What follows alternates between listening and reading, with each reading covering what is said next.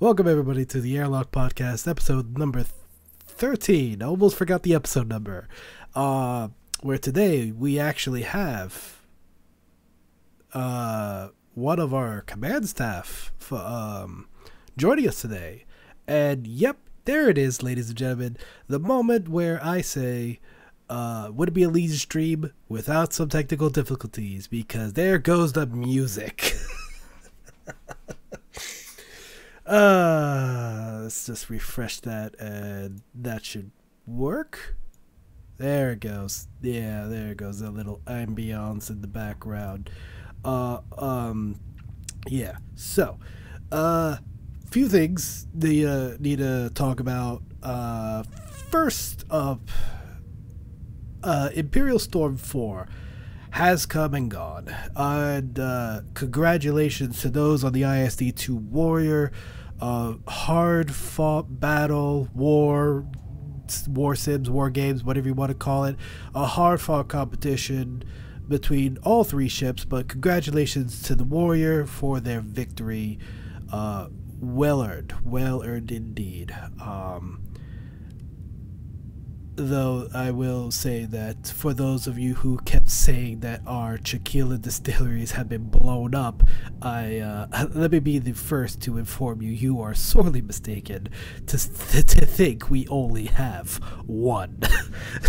Yeah. Anyway, lots of things have occurred since the last podcast. I want to also apologize right now for the lack of some episodes that are no longer on the VODs on this Twitch channel, and that are still not on the YouTube channel. This is being addressed, actually even addressed as we speak. Okay, so remember a while back when I said that we needed an editor?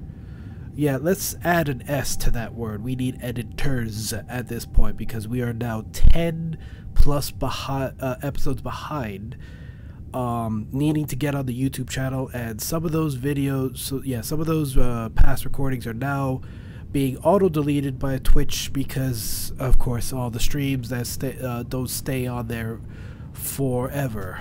Not like they used to in the past. Twitch will fix that. But yeah, I do have the videos. Don't be afraid. Don't think that those episodes are now gone to the void. Absolutely not. We have them. I have them, and I'm going to make sure that command staff has access to them to make sure that they don't get lost in the void. And we'll get them to the YouTube channel as soon as we can get some editors to help us with the ginormous backlog that we have. So, also, on further news, real quick shout out to Calv for providing what is an amazing artwork for the Airlock Podcast. It's not going to be used in this episode because he literally just sent it to me, 5 minutes ago. So, yeah, I will get those the new stuff out for the next episode. Promise, Calv. Thank you again so much. This is amazing work. I wish I could show you right now, but I don't have a live screen that I can show it.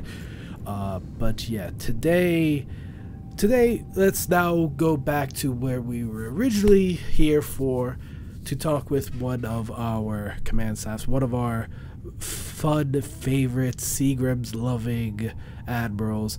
And everybody, please welcome. Oh, hang on. And oh wow, we're racking up technical difficulties. Why is my unmute button not working? There it goes. Finally. All right. Everybody, welcome Sector Admiral Kamjin Maverick, and you're gonna have to forgive me if I mispronounce his last name. Lamis. Did I say that right? Lamis. And why is okay? Now the screen is switching. Of course. Welcome to the show, sir. How are you doing today?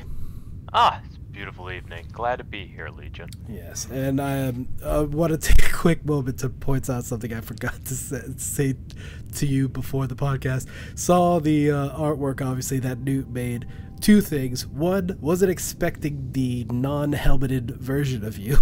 I was like, there's an actual face. Oh, this is amazing. This looks amazing. And then I realized, why is he holding a ketchup bottle? No, that's not ketchup. That's Seagram's. It is a Seagram's. Newt sent me a preview of it, and I was, in the original draft, was holding a whiskey tumbler. I was like, you know what would make this just a little bit cooler? Add a Seagram's bottle. Yeah. Yeah, I'm loving it. I'm actually loving it. But of course, I love all of Newt's work. So, but I was like, this just makes it perfect with the Seagrams and all that. I almost cracked open a Seagram's. I was like, yeah, it's a work night, and I do have business with Rapier and Pliff after this conversation. So I was like, probably best not to start early. Gotcha. Well, I'm sure the viewers are gonna want to know what exactly, but I obviously know that's not to be discussed right here. Maybe next time. Well, who knows? If you stay and listen the whole night, maybe you'll get a teaser or two out of it. Oh, okay, good to know. More secrets. So yeah, I've said this in the show before. To those watching live, again, I do have the chat window up, but if I do not specifically point out something said in chat, I apologize. Like I said, 2 screens, 14 windows. I can only do so much as a human. So, I'm trying my best, so if I don't say something in chat that happened live, I apologize. We will try our best. But for right now, let's just focus on the questions I sent you. Let's start off with how you joined the Emperor's Hammer Tie Corps. Oh gosh, that's an old question. I'm going to transport you all back to an era of America Online. Dial at its greatest. Oh god. So I was 12, and my dad had decided in 1995 to get a new computer. We had a Tandy 1000. He said it's time to be online. I was like, okay. And my cousin had the disc versions of the X-Wing games. Oh, and I was like, hey, that's really cool. So we're picking out the computer. You know, of course, we were at like CompUSA. Again, guys, these are stores that existed 30 years ago. They don't exist. I was gonna say, does a CompUSA even exist anymore? No. No, they're all gone. Yeah, I was gonna say, along with Radio Shack and Blockbuster, they are now things of the past, I'm afraid. Yep. Radio Shack being where we got our first computer back in '88. Oh god! Oh, the year of my birth. Oh boy. Oh, good lord. Yeah. So as we're like going up and down the aisles, because I'm of course wasting time, my dad was like, "Hey, we're getting this new computer. Is there a game you want?" And of course, glowing like right above my 12-year-old like reach was a copy of TIE Fighter. And I was like, "Dad, I want that." Yeah. He's like, "You want to be the bad guys?" And I was like, yes. Yeah. And that purple box with the emblazoned TIE Fighter on it, I was like, yeah, I want that game. So what became a major purchase, then it was like, well, I need a joystick, Dad, and like I need to be able to do this right. So I started playing. It was, ironically enough, it was around this time. It was Mother's Day.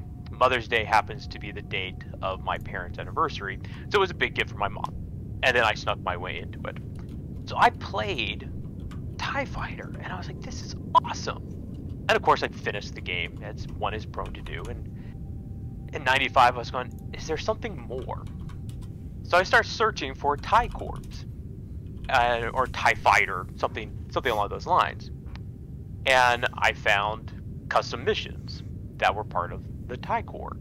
I was like, oh my gosh, this is amazing. This is awesome. How do I join? And then what started was some poor, I forget who it was. I think it was I think he went by the name Scavenger. It's none of the Scavengers you're probably referring to. He was court-martialed back in the mid-90s. Oh my god. For some who knows infraction. Another court-martial in the past I'm hearing. I- I've been hanging out with a lot of command staff. I'm hearing a bunch of stories of those that have been court-martialed and or exiled from the TC. I actually had a question originally about another member that I heard from Miles, but I was like, you know what? Probably don't want to ask those questions during the podcast. So, but Well, we can come to it. So ultimately, I join in Delta Squadron. So for those of you in Delta Squad, that was my original home. I had a very original name. I was known as Mark Hamill. I would say was so Luke Skywalker joined what the was it still a squadron of assassins back then like it is now, or It was Recon. Recon? At the time, Okay. it was Recon, deep space Recon, Gotcha. and it was enough that Ronan reached out to me and was like, "Are you the Mark Hamill?" And I was like, "No, I'm a 12-year-old kid." I just didn't have any creativity when I was making a screen name. So I was Mark Hamill for a few months until, as the internet is prone to do, and if you're not familiar with this, guys, spoilers, there are a lot of pervy people on the internet. Oh, and when they God. thought that they were talking to Mark Hamill, I got some pretty explicit content sent my way. And my mom was like, "What the heck is that?" I'm like, "I don't know who it is, Mom. Just said it." She's like, "You gotta get a new screen name." Yep, and it's like at this point you've learned one of the oldest rules of the internet. We're not going to say that rule. Yeah, it was that early on that it was made. Oh gosh, yeah. Don't think it's a late thing. No, it's been there since I think the creation of the internet. It definitely has. So I'll kind of fast forward there through a few years. So I was a flight member in Delta Squadron. My commander gets court-martialed. Something, he's gone. I became commander, and here I was, 12, a commander of a squadron. I was like, I have no idea what I'm doing. I'm in over my head. Seems to be the common theme for new commanders. I myself can say the exact same thing, and I wasn't even 12. Yeah, so I resigned to Ronan. I was like, "Ronan, I'm out." But they kept the hook that kept me engaged was the custom missions. I was like, "Gosh, there's a new battle. There's something I'll do." I was like, I stayed connected, and back in the age of MIRC, I was still talking to people in AOL chat rooms, and I found my way over to the infiltrator wing. Did that. Ooh. So I was in Green Squadron. Wait, no. Air. I don't remember my first squadron. Which color was it? It wasn't colors. I think it may have been Aries, but I don't think that's right. I'm sure somebody in the chat will help. But then the Fear opened up, and a commander position opened up there. And at this point, I was a little bit older, a little bit wiser, and I went for that. So, for me to keep going on that tangent, we'd be here all night. But Delta Squadron was where I got started. I actually spent the majority of my EH career in the Infiltrator Wing and the Dark Brotherhood. And then throughout the ages, kind of touched on everything. You know, I'll touch briefly the roles that really stood out to me that I really enjoyed. Always enjoyed being Commodore of the Challenge. I did that when I was in college. Would have stayed in the role if not for the fact that I graduated, got a real job, had no internet because I had no money for for almost a month. Yeah. I was like, guys, I'm trying to get my feet wet between a brand new adult job and this girl I met who's now my wife. I was like, I need to focus here. But I love that job. I love being on the High Court of Inquisitors, which may seem weird. Like, why would you want to be the boogeyman in the middle of the night? But I love that role. I would say I don't mind that at all. Why do you think I wear a mask? You know, if that still existed, I was ready to retire into that role. I thought my career would be done as a fleet admiral on the court. Hmm. Loved being reconnaissance officer. It was great being able to, and this is of course at the infancy of social media, but being able to go out and like make connections, talk to new people. And then obviously as the executive officer,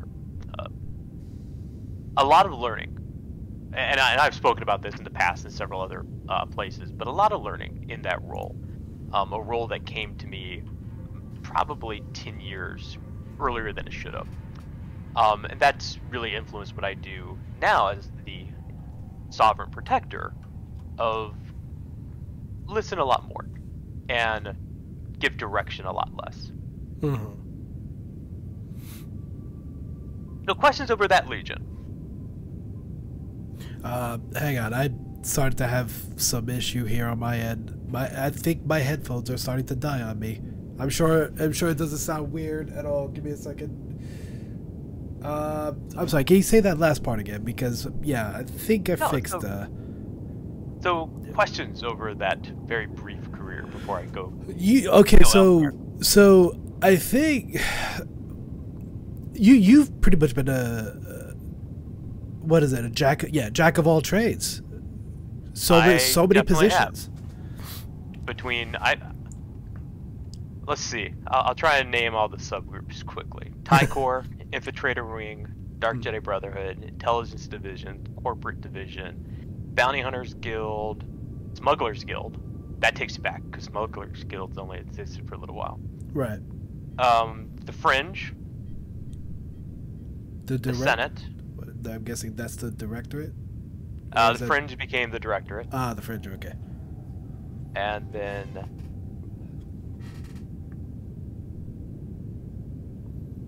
I think that's all of it.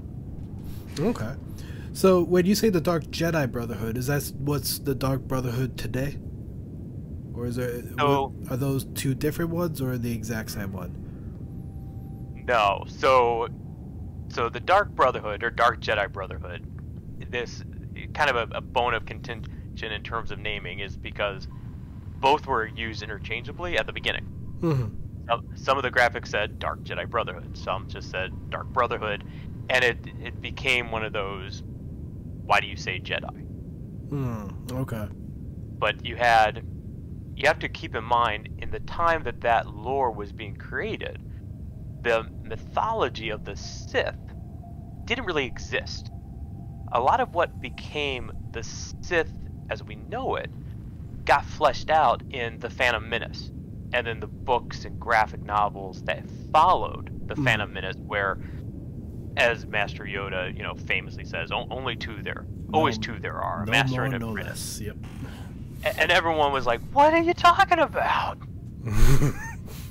It's like that doesn't jive with all the other stuff, because you look at the Timothy Zahn books, you're like, here's Dark Jedi Master Jorus Koboth and all these other things. Mm-hmm.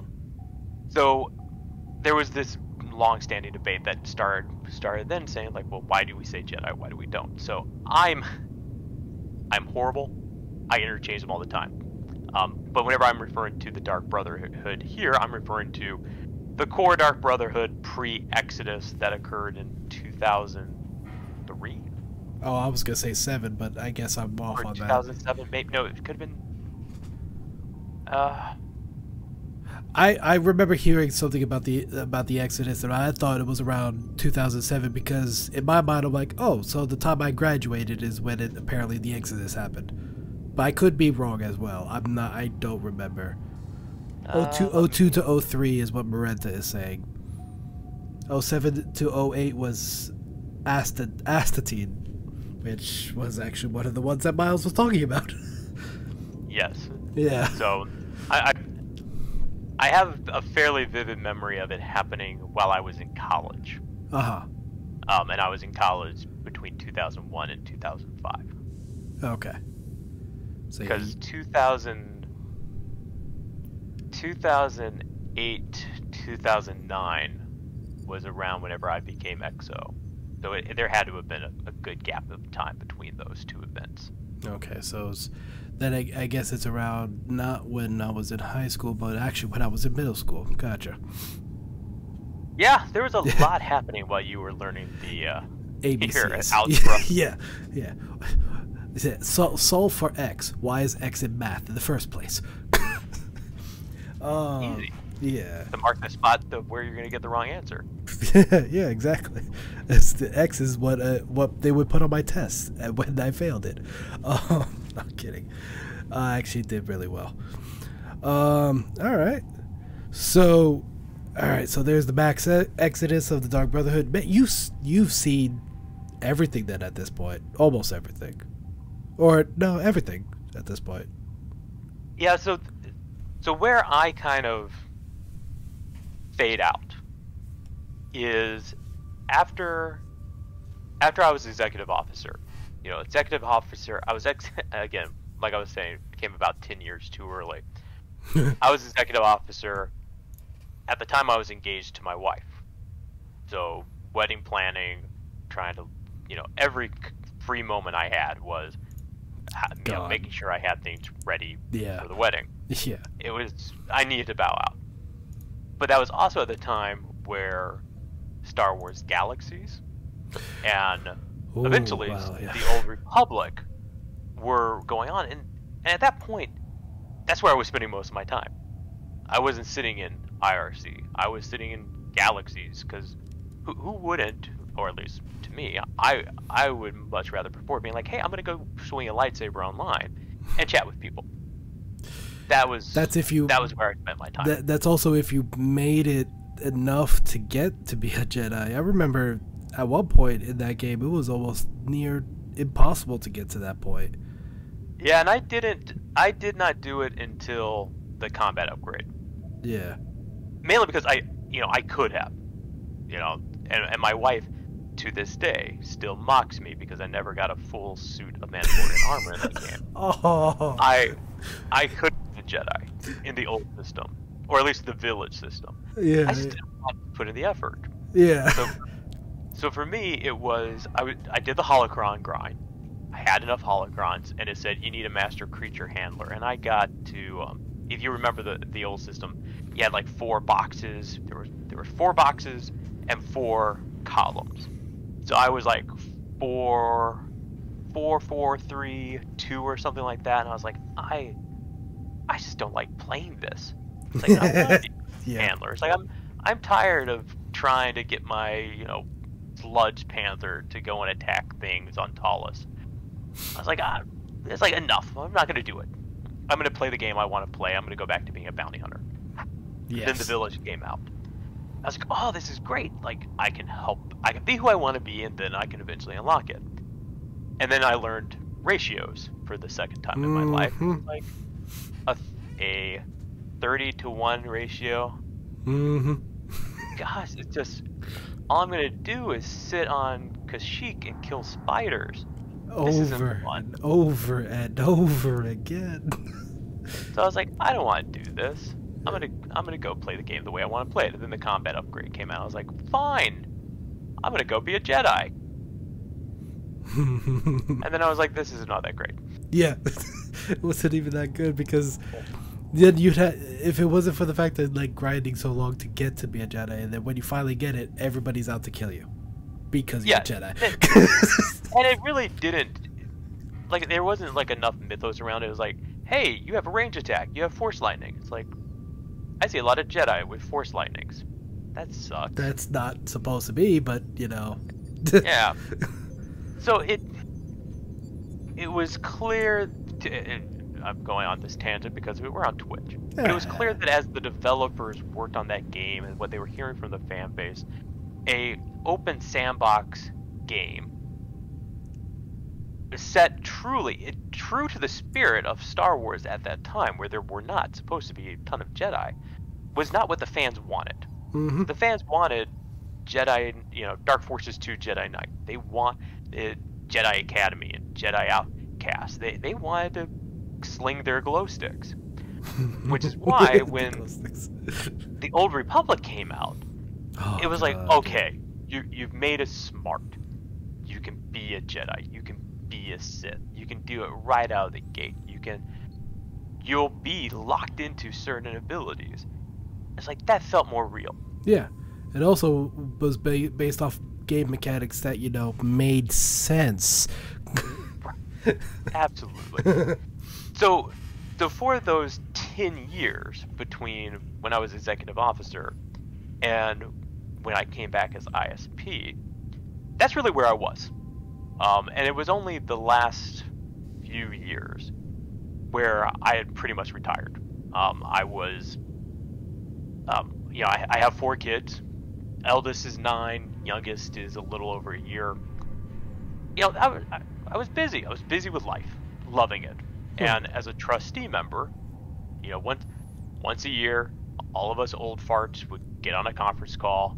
We'd talk business, make sure that the club was, sound, was operating. We had the website, we had bills paid, all that stuff. And to shoot the shit for a year, they're like, okay, see you guys later.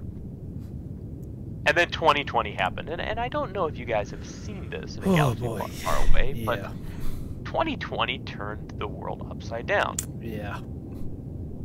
So there were kind of 2 key things happening for me in 2020 between, hey, there's a pandemic, and for me, I was running it for my company. So I was coordinating all of our events, getting our C-suite and executives together.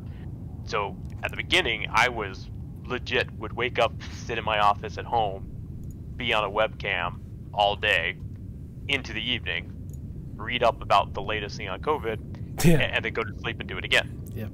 Here's the latest COVID statistics. We'll see you tomorrow. Yeah. Trust me, I looked at all those graphs. Yeah. Now, the other thing that was happening was my wife was pregnant with our youngest son. Oh, boy. And he's fine. My wife is fine, but it was a complicated pregnancy. Oh. So she ended up being put on bed rest at the hospital. Okay. So I would work all day. This is literally how my days got to be. I would wake up, take the 2 oldest kids to school, have my parents come, or my wife's mom come and watch our third boy, or our middle boy. Mm-hmm. I'd drive to the hospital. I would work from my wife's hospital room. And then I would come home late, make sure. And I was like, I need social engagement. I need a life, because no one was doing anything. No one was interacting in person. All the school clubs and events that I was a part of weren't doing anything. Yep, and that was one of the major issues during it. It's like, humans aren't meant to be, what's the word I'm looking for here? Socially outcast from everybody? I would use the term caged. Caged, yeah. We were caged in our homes. Yeah. So I'm legit, stuck in my office, or stuck at the hospital. And I was like, I forget what it was. I forget if it was a post on Facebook. If it was, Miles, I'm going to shout out to you. Great job putting that out there. But somehow, it was, hey, the EH is on Discord. And I was like, well, what the hell is Discord? So first off, what is this other news social experiment that you speak of? I'm like, okay, this is new. But I was like, I'll give it a try. I'll spun it up. And it was like, all of a sudden, I talked to Rapier. I was talking to Rapier, like, hey, do you know what this thing is? Like, send him a text. He's like, yes, we're on it. Where are you? It's like, yeah, dude, we've been on here. Where have you been? It's like, I'm sorry. So I was like, oh, the community is thriving. Would be great to kind of see what the community is doing. But also, I reached out to Rapier and said, look, here's my situation. I need something to keep me preoccupied. And I legit said it in this way. It's like, is there any sort of fluff position? Doesn't have any responsibilities. I'm not looking to be a commander or a leader again. It's just something that gives me access to the database again. So I can take iWatch courses, and I want to try my hand at making a mission, which I know I have all the beta feedback. I need to actually finish it. But that was it. I was like, hey, I want a reason to be able to hang out in the channels again, and be able to play around in the old sandbox. And Rapier's like, how about the Imperial Sovereign Protector? I was like, sure. I looked it up on the command staff board. I was like, all right, I'm scrolling. All right, I'm under Ronin. Got it. I exist. I was like, sure, why not? And kind of two things happened. One, I am an insufferable engager. I like to talk. I like to mix things up. I see things going on, and I'm like, I just can't help myself. Hey, I've got an opinion. Do you mind if I offer that opinion? Oh. It's like, hey, that's a really great idea. Have you thought about this? And they go, oh, I haven't. That's great. Yeah, let me try that. And then people start looking and going, oh, Sector Admiral, Trustee, Advisor. Hey, can I run something by you? I was like, well, yeah, I mean, it's in the job description. I wasn't planning on doing anything, but yeah, sure, ask me a question. And then, one thing leads to another. I'm like, okay, let me network. Hey, Pliff, got this question. Or, hey, Dempsey, got this, this came up. What are your thoughts? And that slowly led to me being like, hey, Rapier, I think there's an opportunity here for the group commanders to get together and talk, share ideas, get your feedback. So I've been running that since 2021. Once a month, Rapier, Pliff, Mont, whenever Mont was still in his previous role. We'd get together and it's what's on the agenda. What are the key topics? Rapier, what are you looking for? What are you hearing? Pliff, Mont, what's going on? What do you need Rapier's opinion on? And really helping to listen to what's going on, what's the needs, where are the topics du jour, and then helping to guide. Say, well, what about this? Here's where I see the risk, or here is where I see an opportunity. Have you considered going down this path? And that's really taking the spirit of the ISP role to heart. It really was at the genesis kind of a, hey, here's someone who is an elder statesman of the club who wants to still be around, but is really meant to advise, to give perspective. Now the greatest opportunity, which many people would see it as challenge, is I have no authority. I can't come in here and fire any of you. I can't come in here and promote any of you. I can't award medals. I cannot give out demerits. I am literally a wolf with no teeth. But it helps me personally and professionally because I have to influence. I have to help others in how they can be better. And that's where, if I take us back to whenever I was an executive officer, that is not at all what I did. Whenever I was the executive officer, I had my big point pants on. I had my dad voice going. It's right. Like, we are here. And in that era, and really, whenever I talk about that era, I'm talking about the era after X-Wing Alliance and Jedi Outcast had really been played past their prime.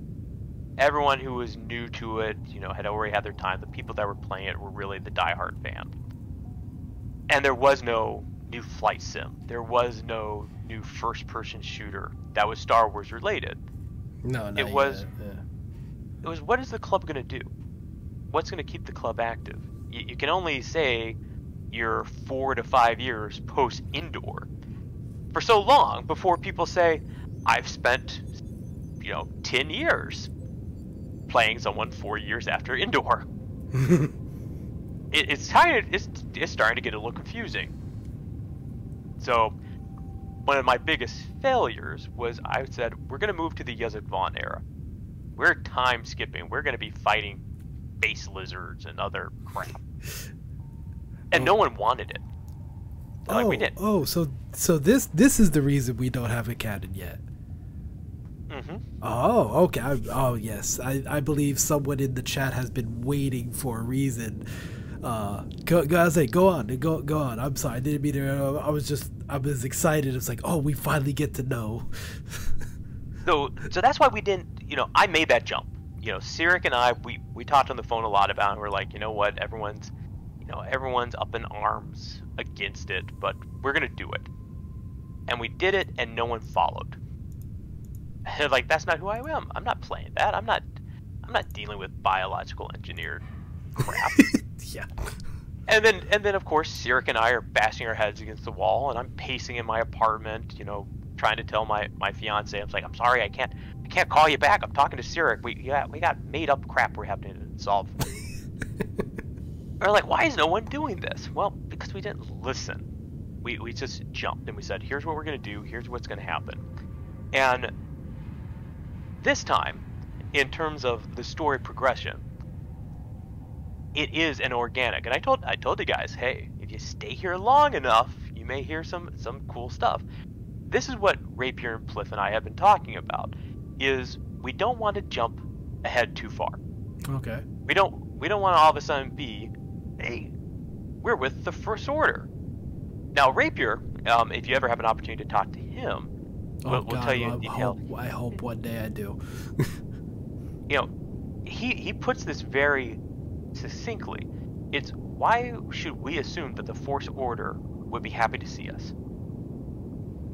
When you think about that, the First Order is fanatics.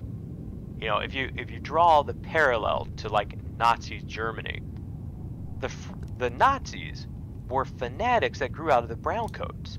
The Browncoats were what originally drew them to power. The Browncoats is what started in the beer halls and like bringing everyone together. Right. And guess what the Nazis did with the Browncoats? They killed them all. Yep. Because they weren't fanatic enough. They weren't dedicated to that iconography. So you have the First Order that is built around Snoke. And all of a sudden another Imperial faction shows up. It's, who the hell are you? Why didn't you answer any of the earlier calls? Because as you look at the current history, we technically should have shown up over Jakku and joined that fight. We didn't. Now, we have our own mission. We took our orders from Palpatine. There's Operation Cinder and all those other, kind of cool teaser things. Mm-hmm. Palpatine was a man with plans within plans. We were one of those plans. General Hux doesn't know jack shit about us. General Hux is not the type of person that's going to sit down with Rapier and be okay with it. Look how, Rapier carries a lightsaber. He was a former Grand Master. You saw how Hux relates to Kylo Ren. And in terms of like force power, if you like really take the movies out and you rate force powers, Rapier would be more powerful than Kylo Ren. Oh, much. That's... So Hux is going to be like, yeah, I don't like you guys. I'm going to try and get rid of you. Now, Snoke may know something. Snoke may be bought in. They never really dive into that. You never really know, did Snoke know that there was a Palpatine behind the throne? I was going to say, or was it he supposed to be some sort of like puppet, literally, in that aspect? Well, he's definitely cloned. I'm basing this off of film only. We clearly know Palpatine grew him and made him. But was Snoke trained by Palpatine? Is he sitting there being like, hey, now I'm the Count Dooku face of this while you're in the shadows? Or is it, hey, I just woke up and I had a purpose. And everything with the Final Order is truly secret. So there's a lot of how will they react? And if you rush the story to have us engage with the First Order, it's going to have to be a one and done. Because if you look at the time frame that we're operating in, they're going to have Starkiller Base in about a year. So there is no, hey, here's the Emperor's Hammer doing stuff along with the First Order. It's First Order is going to go public. They're going to blow up Hacian Prime. They're going to be in war for a couple of years, and then they're gone. Okay. I was gonna say, Hijacker, I'm hoping you're taking notes down, because this is gonna answer a lot of your questions. So what we're looking at is a couple things. One, it's we're in the unknown region. We're on uncharted territory. There's a ton of stuff you can run into.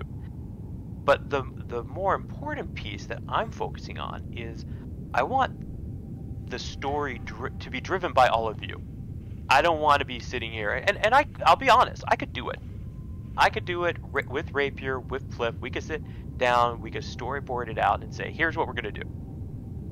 But we want the competitions and the fictions that were created for those competitions to help drive what's going on. So this is actually what Rapier's been doing for the last couple months, and what we've been talking on is he's reviewing all the fictions.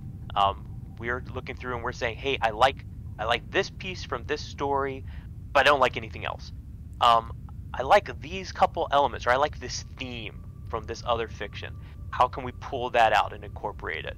So we're looking to take components from what was submitted through the fictions, for the graphics, etc., and say, here's where the next plot point derives. Oh, God. And for all of you to sit there and say, oh my gosh, I made that, or I created that, or I wrote about that, and now I'm seeing me, and I'm already invested because I helped make it. Drive the story forward. I'm actually so afraid now. I was like, wait, you're taking from the fictions for the past few months. I'm in there. I'm like, oh no. What? Please, what? Don't tell me you've used any of my stuff, because I don't know if it's good enough for EH canon. No. So it's the ones that were submitted for the, it was from last year's big competition. We're not pulling straight from run-on. Let me make this incredibly clear. The Silwar Hansu plotline is not canon. Oh no, I think you just made someone, a specific warrior commodore, really mad. No, Marinta can rewrite it at any time she wants, but it's not canon to me yet. I will now let her blow up my DMs being like, what are you talking about? Actually, I think she's the one. Yep, she's clipping this very moment. I'm guessing she needs some video evidence. Oh no. In the famous words of Knuckles the Echidna, oh no. Uh-oh. So yeah, there you go, Marenta. I'm sorry, continue. So those are the things that they take more time, but the end product has a better hook and a better engagement for everyone when it is that way, and that's something that I see as an evolution for the TIE Corps. Is how can we go from simply, hey, we're gamers, and I'll take a moment, let's acknowledge we're gamers. We do it very well. We have a presence. I've seen some of the comments from some of the other online clubs, whether it's in Battlefront or Squadrons, be like, oh look, it's the Emperor's Hammer. You guys are always playing together. You're screwing up the queues because solo queues aren't working. And it's like, well, buddy, that's the point. I see someone has been reading the JV officer chats. So, see, let this be a lesson. You never know where I am reading up on things. Yeah. But we do this very well. Look at Raise the Flag, Imperial Storm. These competitions, we game, and it's fantastic. But the opportunity is, how can we build a story element around it? Part of Imperial Storm does this very well. Hey, we're going to go and try and capture these territories. Well, what if that's advancing this plot line? What if it's, hey, we're not just, randomly selecting some planets to capture as a board game. It's, we've entered this new region of the unknown region, and we need to establish another beachhead. How are we going to do that? We now need to, now that we've established a beachhead, we need supplies. How are we going to do that? What's our objectives? And this is why I always love Imperial Storm. I would love to have it as a board game. I would pay legit money. I was actually going to ask you that question, because that question that I know you're reading off the list, that one is specifically from Phoenix himself. He was.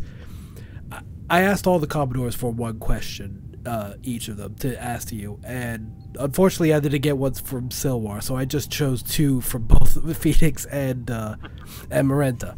And he really wanted to push the idea, apparently, of Imperial Storm being an actual board game, one that could possibly be put on the tabletop simulator. Absolutely, I would love it. I actually found last year there's a website you can make your own board games. Yeah, they'll print out on a cardboard stock your board, and you can get figures and dice and all this other stuff. It is suited to be a board game, and it would be fantastic. Now, obviously, the way we play it is far more engaging than simply like, oh, okay, your fleet meets another fleet, roll, 3 dice or whatever. But it works. It works for that type of a setting. So I would love to do it. So you would, So there you go, Phoenix. I don't know if I know you're probably asleep, but for when you watch the video, the podcast, there's your answer. He is very much interested in doing a tabletop version of Imperial Storm, and I'm actually happy to hear that. But I have an Oculus Quest 2. Oh my God! All right, So we're raising the stakes. We're raising the stakes. We're not only doing it in tabletop simulator, we're doing it in VR. Yes. Oh my God! I need to actually. It's funny. I have a VR headset. I have tabletop simulator. Not once have I used the two together yet. See, I love the Quest. So I'll take it back to 2020. So 2020, we're locked in finding the Emperor's Hammer. Yep. And I'm trying to think of a fancy way to say this, but my wife and I kind of gave each other pandemic presents. I had to search for some alliteration there. So pandemic presents is going to become a thing. Okay, yeah, go on. So I bought my wife a greenhouse. So we built a greenhouse in the backyard, and we put in these 4 massive raised planters for gardening. And she said, well, you can go and you can finally upgrade your computer that you last built in 2008 to have a modern computer. I was like, that's great. It's like a Squadrons is coming out, a Squadrons in VR. I'm going to do VR. Oh, so my God, yeah. I have found I love VR. And again, coming out of the pandemic, I could get into my Quest. I have it hooked up to the computer. Then it was through wired. Now it's wireless. Lucky, I still have the wired version. But what you can do is you can basically go to this virtual home, and connect to the desktop. So I would sit in this virtual log cabin in the middle of the forest and talk to you guys, or write. And so I love VR. I think it's a great means of being social and being engaging, especially in an increasingly remote landscape. Right. No. Oh my God, I have so many projects I want to do for the EH in VR, but I kind of want to keep them on the down low until we have the resources for it. But hearing that hearing that, it's like, okay, good. We do have someone in the command staff. I didn't know if Pliff or any of the others in the command staff actually even touched VR, but now hearing that, it's like, okay, cool. I can pitch all these ideas to you and see what you would think about it. Still fleshing them out, but we'll get back to those one day. And again, there you have exactly how I went from I just need to be in a position where I can take some online courses and fiddle fart around trying to make a mission, to, hey, can I run some ideas by you? Yeah. It just happens that naturally. Yeah. If I was a politician, I would be dangerous. Oh my God, I don't even want to think about it, because I have a standing reputation that I 100% hate every single politician. But then I get people that, like, you hate politicians, yet you act like them sometimes. I'm like, you take that back before I smack you. But it's like, I look back at what they said, I'm like, damn it, that is something what a politician would do. What do I do with this information? But I had to ask this because I know Marenta's constantly stabbing me in the back to ask you this. Bit of a sidetrack question, because I know she's been dying to hear the answer. Back in Imperial Storm, when you were making the Kamjin cards for the Drunken Admiral, which will be another question here in a second.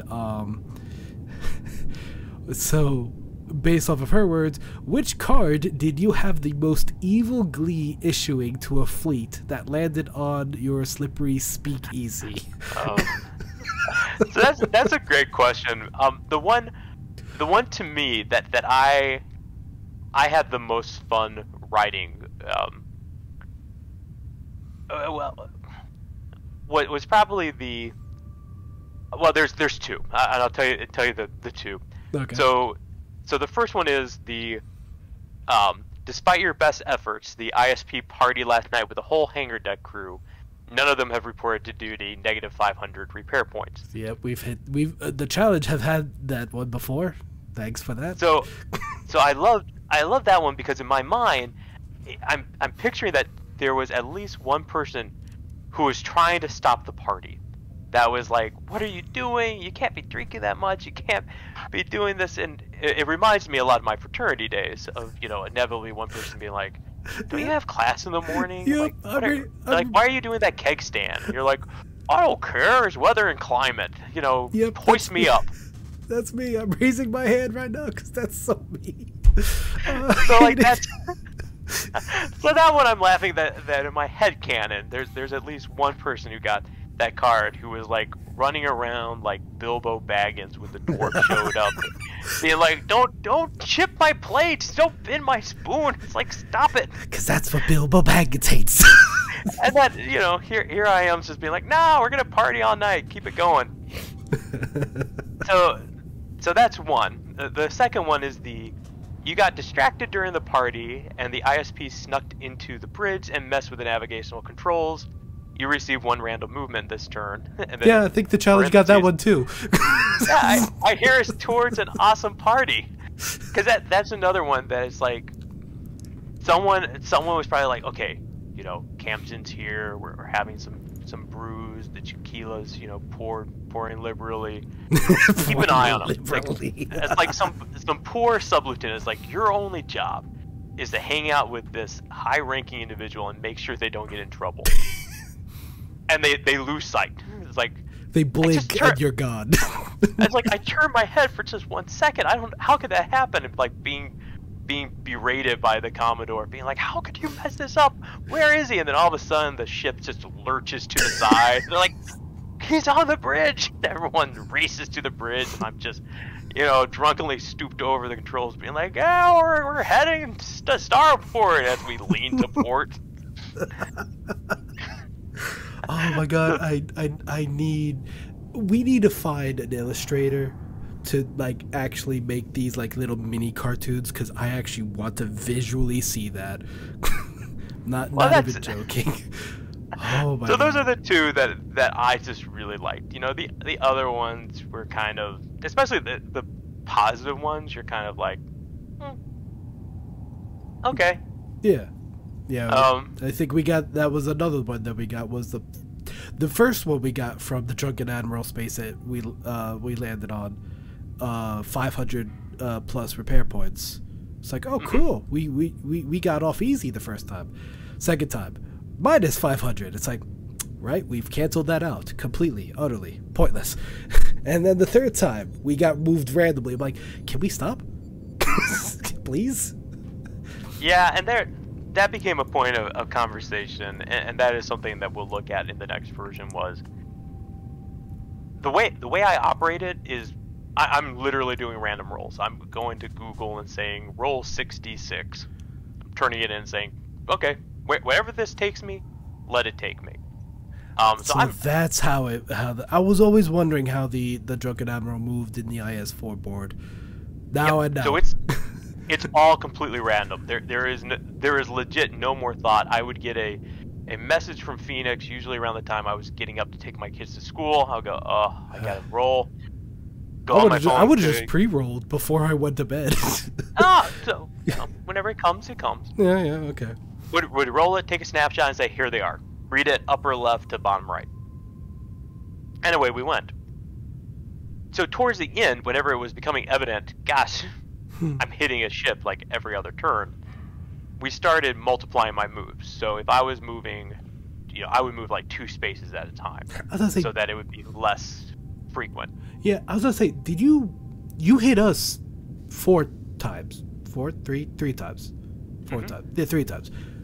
I think you hit the warrior once. Correct. Did you even hit the hammer? I don't think I did. Damn. I think the hammer, is an opportunity for me to party with on another level. Okay. But when, the whole thing came about as a joke.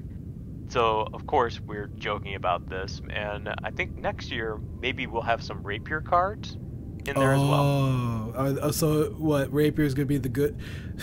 In terms of Monopoly, Rapier's the chance cards. No, community chest cards. Yours are the chance cards. I'm chance. You would be community chest. Oh God.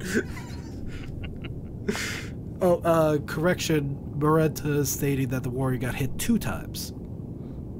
Oh. I was too drunk to remember the second time. Man, this role playing is really accurate. Wait. Well, and it's honestly the whole joke of the drunken admiral. I embrace it. I think it's hilarious. Yeah. I actually don't drink that much. With 4 kids. Yeah. Showing, one, having an opportunity to drink to excess is limited, but 2, coming home intoxicated is dangerous. Yeah. Because if you come home intoxicated and the kids are still awake, you better fake it, buddy. Yeah. Yeah. It's like the good old days back in the Navy where we'd have to muster at attention every morning, and the poor fools who were drinking all night and tried to stay at attention is not possible. So we literally had to somehow hide the fact that we're holding them up while staying at the attention. Very difficult to do. Very, very difficult to do without getting caught. we managed it, but never again do I want to do that. So now, some of you may be wondering, how did this whole thing come about? I was about to ask, why Seagrams and why copious amounts of Seagrams? So what happened? So this was not this Chalkila Cup, the one before it. So that was 2, because I think this is 3. April? Yeah, that sounds about right. Yeah. So March, April 2021. Things are starting to kind of give some easement, at least for a little while in 2021. So I forget what was going on, but my wife took all the kids. Like, all the kids were out of the house. My wife was out of the house, and I had to do some yard work. So like I had mowed. I hadn't eaten anything that day because I was like, I gotta do it for myself. Who wants to do that? But I was like, hey, I'm gonna fly. I'm gonna fly in VR. I was like, I'll have something to drink. Why not? So of course I go through the house and there's nothing but Seagrams. Now, my wife doesn't like to drink. The long story to that is my wife doesn't have a gallbladder, and alcohol just passes through her. So heavy alcohol, beer doesn't do well. So we get, whenever she does feel like having a drink, it's usually sangria or Seagrams. Yeah, good, yeah. So we had Seagram daiquiris in the house, and I was like, well, we're not having friends over. I don't know how old these things are. I don't want them to go to waste. So there were, I think there were 8 that were available. And it's, hey, I'm just hanging out. I'm gonna have one, have 2. And then it was, okay, we're getting ready to fly, so I better bring in a few just, in case. I see where this is going. And whenever I fly, I tend to fly with the Quest on, so I can't really see what's going on. Right. So I'm just like grabbing the drink and like tossing it back. And it's soon enough, I'm like 5 or 6 Seagrams in. Oh no. And I'm having a rip-roaring good time. Now my piloting, not so much. My piloting at this point, we were on the map with the asteroids. Oh, And Galatan. Okay, yes. Galatan. The one when I you hate fly the Galatan, most. Oh, no. you know, it is very easy to end up scraping against those asteroids. Especially that was the pretty much all I was doing. Especially the little small ones that you don't notice they're there until it's too late. And, oh, look, pilot error. Well, when you're in a TIE fighter, you don't exactly have the best visibility. Yeah, that's also true. When you're spinning, intoxicated, in a TIE fighter, it takes a little bit of time for your eyes to recenter on what's in front of you. I think I got maybe 1 or 2 kills. So, I mean, I wasn't completely worthless, but I was pretty worthless. Wow. And I just saw what Hijacker wrote in chat. Spinning? I heard that's a good trick. it is a great trick. Yeah, so it just became like, hey, we're flying with the drunken admiral. And never be one to let a good joke die. I was like, yeah, let's play that up. But in seriousness, that's kind of the drink that we have on hand. Right. Because whenever we do have people over and we have beer or cider and Seagrams, the beer and the cider tends to go very quickly. Mm-hmm. So that's what lingers in the house. And I'm not going to break out the hard liquor just to have a drink. Right. Yeah. But no, that's how it came about. It literally came about from I have nothing else to do. The kids are gone. I'm gonna fly. I've got permission to do this. So one night in Galatan. This seems to be the running gag with a few members here in the TC. You with the drunken admiral, and then we also got Hijacker, who's also in chat, where we were doing the what was the competition with within the challenge? I think it was the challenge championship something. It's the one that Hansel was running a while back. Chow Cup Leaks. Yeah, thank you, Hijacker. And for those of you who don't play Star Wars Squadrons, the B-Wing is a selectable ship in the game, and it has this ability. If you add the gyroscope, the gyroscope, I call it a gyroscope, the gyro auxiliary on that, you can adjust the ship's orientation. It's a useless ability. You don't need to actually do it in the game. I don't know why it was even there in the first place. Game designers were just stretching for ideas to put on the B-Wing. But originally it was meant to increase, keyword, to increase the amount of rockets or ammo capacity that your other auxiliaries have. Someone read that wrong and thought that if you spin the ship, you recharge your ammo. Oh gosh. So it was the I forgot what it was. I think it was for the third place, my team, the Black Thunder, that had Xylo in it at the time,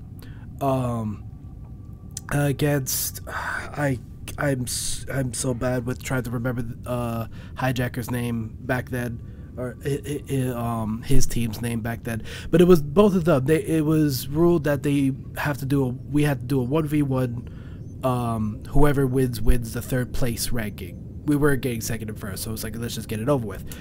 Firefowl, thank you. Yes, it was Team Firefowl versus the Team Black Thunder, and Xylo was running his normal TIE fighter build, and Hijacker took the B-Wing with the gyro auxiliary and rockets. And as he says in his defense, someone told me that I hadn't read the description at all. So he thought it was just spin it and it will charge your ammo and lasers. Fine. So he does. Mind you, a lot of us are watching this as spectators and just seeing a B-Wing windmill for no reason, and then we hear, why aren't my rockets recharging?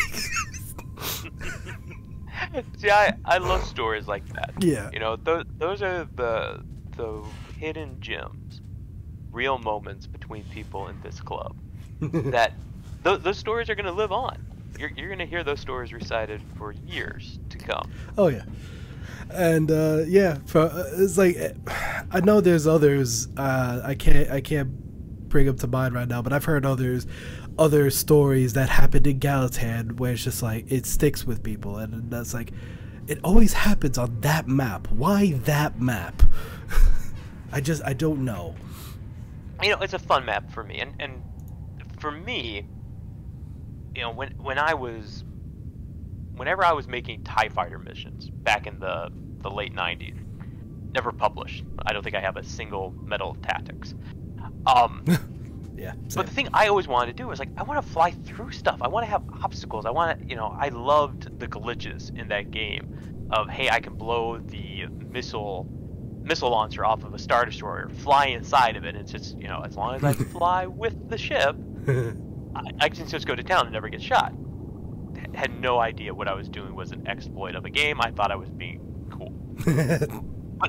So whenever I would make missions, I would put like as many asteroids as I could, or put as many space stations close to each other. And whenever X-Wing Alliance came out and you could like actually fly inside of things, I was like always putting those things in and be like, oh, this is great. I actually have to like fly and I have to like show my skill. I love it. So having those maps in Squadrons, I love it. It's also why I hate Yavin. It's like all I'm gonna do at Yavin is what X-Wing Alliance multiplayer was back in the day. It's all right. We're gonna fly right at each other, and whoever has the steadier hand or is able to track with your movement wins. Yeah. And where's the fun in that? Yeah.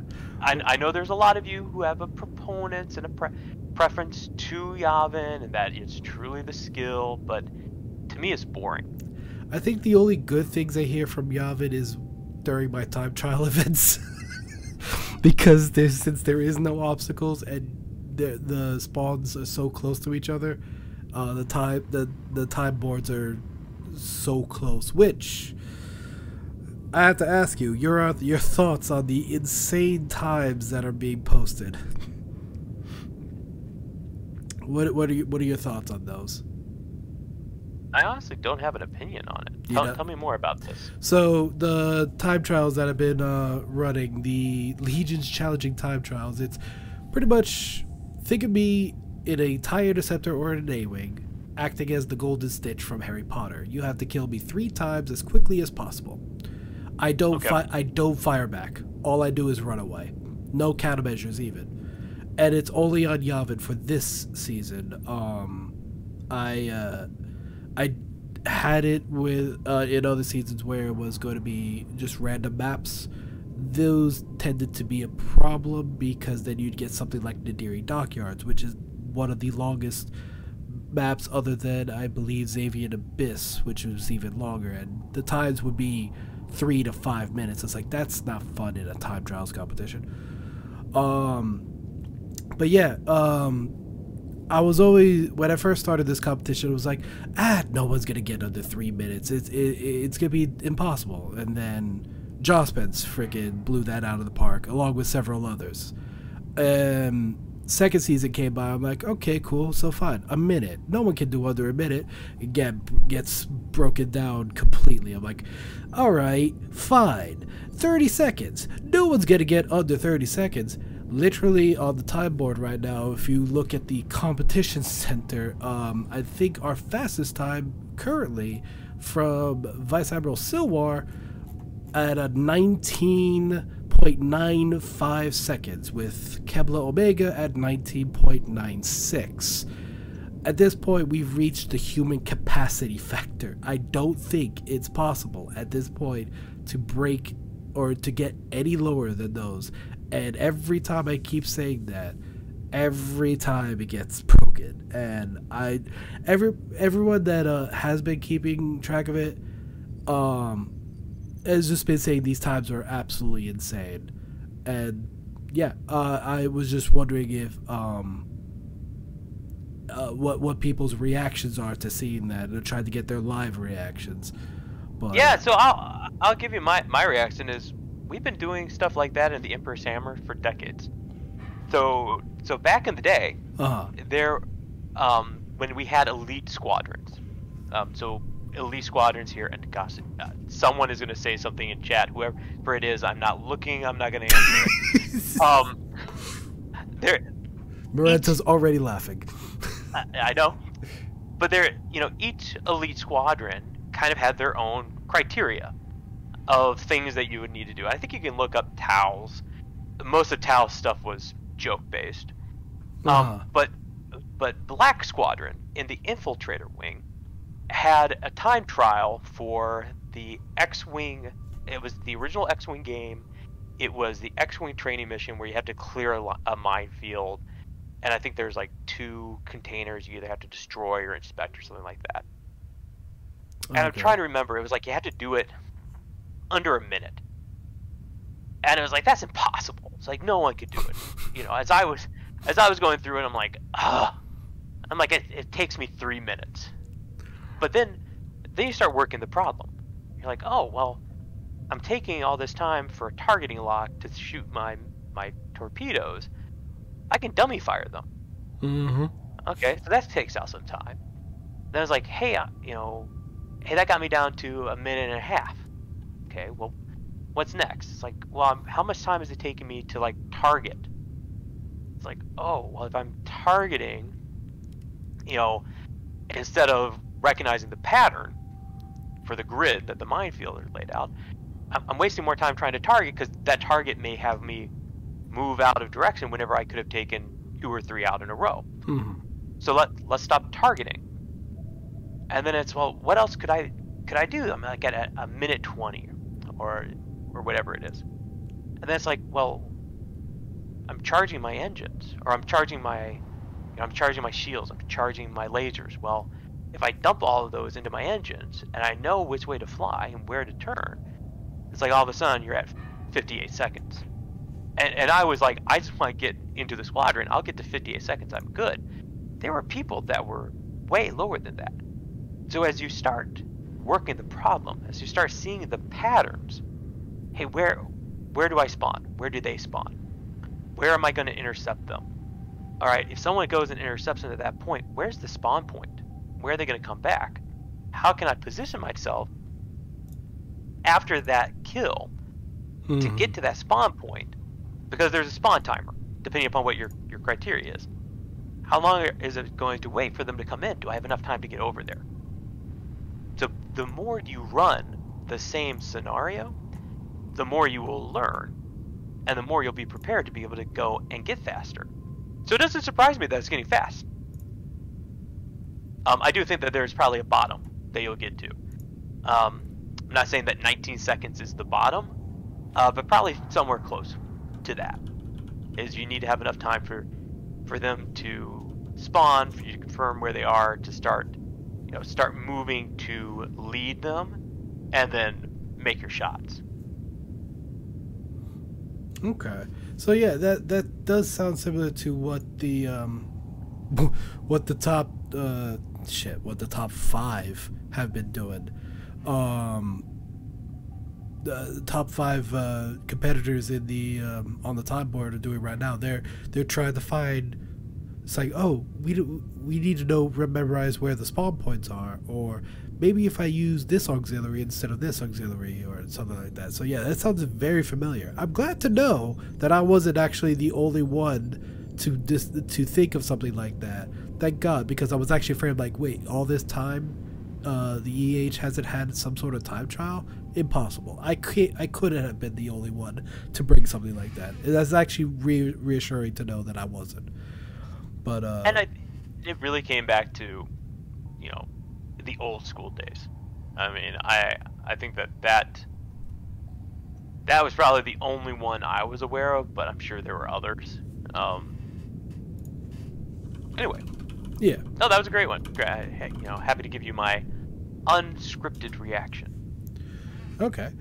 So one last thing I got here was your time in the DB, in the Dark Brotherhood. I don't remember who asked me that question, but it was on there. What was your time in the Dark Brotherhood? Okay. Yeah, I was gonna say this is kind of an open-ended question. Is that the word? So Yeah. I'll take you through my time with the DB. So I joined the Dark Brotherhood out of Praetorian Squadron, best elite squadron there is. Again, I can't hear you. I don't see your comments. Whatever you're typing, I don't care. It's the best one. So at the time, the rule at the time was if you want to make a house, which was a grouping within the Dark Brotherhood, you need to have something like 33 members. And Wrath, Wrath, who was the commander for Praetorian Squadron, was working with another individual in the intelligence division to start a new house. It was House Skule Palatine. And he basically was going down the line and he was asking, Marinta, I told you, I don't see it, I don't hear it, doesn't exist. So he was asking, he's like, hey, we're getting close to having enough people to create this house. Would you be willing to join? And I said, sure, why not? Had no idea what I was getting into. I was in Green Squadron, I was in Praetorian Squadron. That was kind of like where I was at. I was happy, I was young. So I joined. I'm an apprentice. So to this day, one of the proudest moments I have is I was a founding member of that clan, that house, and then that clan, and then it goes on. Marinta, stop it. I don't care what squadron you think was better. You're wrong, and that's okay. I still appreciate you. So I joined the house, and that was the time where the Shadow Academy, which was their version of the IWATs, you joined as an apprentice. But if you took the Shadow Academy test, you would go from an apprentice to a guardian. So this would be kind of akin to you joining as a sub-lieutenant and taking a test and suddenly being a major. Oh. So I filled in 10 questions. That hurt, Marinta. Oh, did you see chat? I'm seeing her messaging me privately. Oh, the DMs. Oh no. Because I was like, I'm looking at chat and I didn't see anything until what Hijacker said. Something obelisk, something Achilles. Yeah. Good to know. So basically, the way the Shadow Academy worked was it was 10 questions, like, what color is Darth Vader's lightsaber? I mean, super simple questions. Ah, okay. And then depending upon your order, at the time there were only the Sith and the Krath. Krath, yeah. So if you were a Sith track, you flew a TIE fighter free mission. If you were a Krath, you made like a poem or something. Okay. Very minimal effort. So it went from, hey, I'm here. I was asked to kind of like be a warm body, to, hey, I'm a guardian. Okay, well, what does that mean? And then I became the commander of the House Squadron. And this still boggles my mind. I mean, I have it. I'm not going to give it away. I'm not going to give it up. I earned it.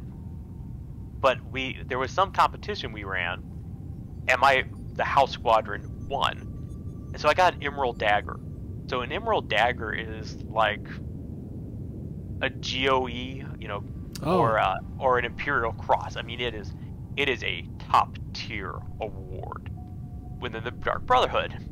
And here I am with one of those. It's like I had one of those before I had like an ISM or a PC. I mean, this very Wild West. Yeah. So loved it. I was like, gosh, this is great. Look at all these great awards. Now, the hook was I wanted to get a lightsaber.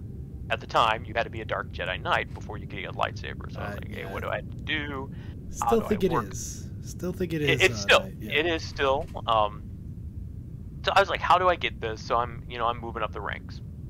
Now, in that time frame, so I eventually make it. I bugged the Grandmaster at the time. His name was Jack.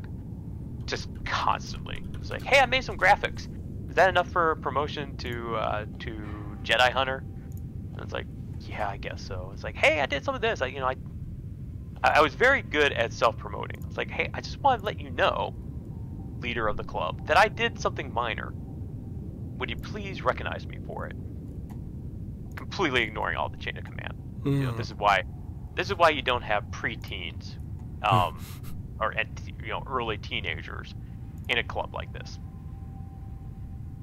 So at a certain point, there's the great clanning. So the clanning, trust me, my wife makes fun of this to this day. She's like, "Oh, you're gonna go play with your little clan?" I'm like, "Would you please stop talking about that? We're here." So the clanning occurred once the obelisks came into play. So that's the ground troopers. So you basically had Sith that flew, Krath that rode, and obelisks that hit things with their glow sticks. And each house became a clan. Each clan had 3 houses. So I was the first Adderley, which is the second in command of a house, for a Clavius Draco, all within CSP. So I was the first, second in command. I was the second in command of the house. Grew up to be consul of that clan, and I loved it. Loved that community. Loved the people that we worked with. And I had an opportunity. I was a magistrate for the headmaster.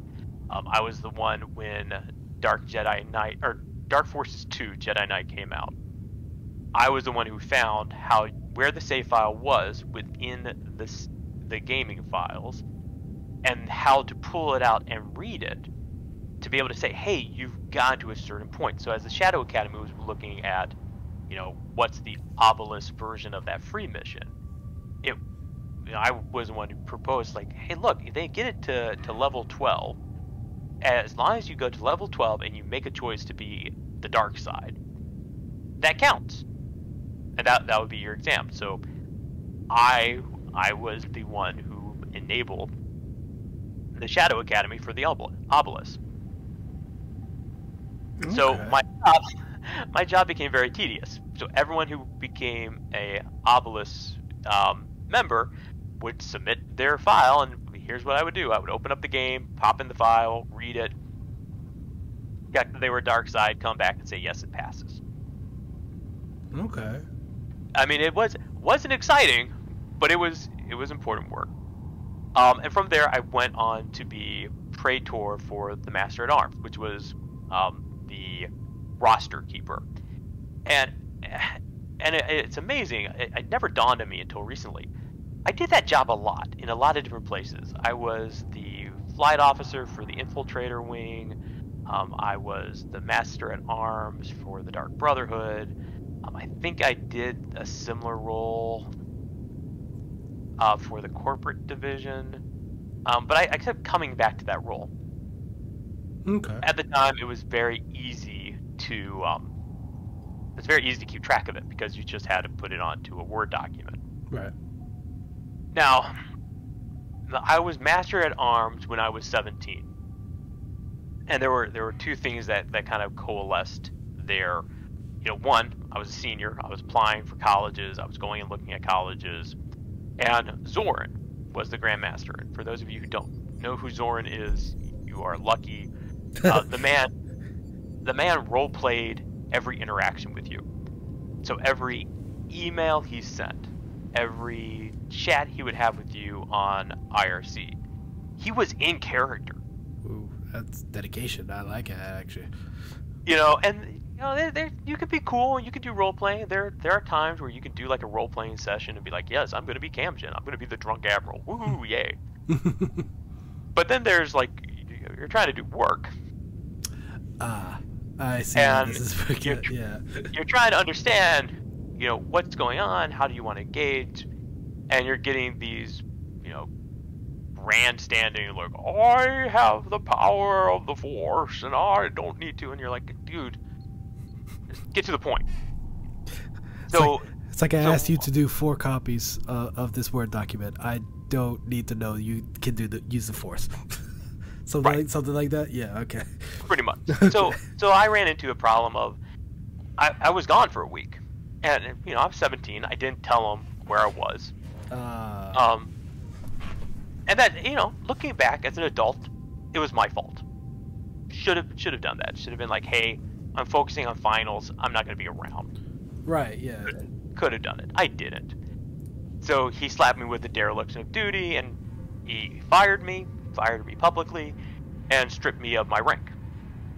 Oof. And I was pissed off.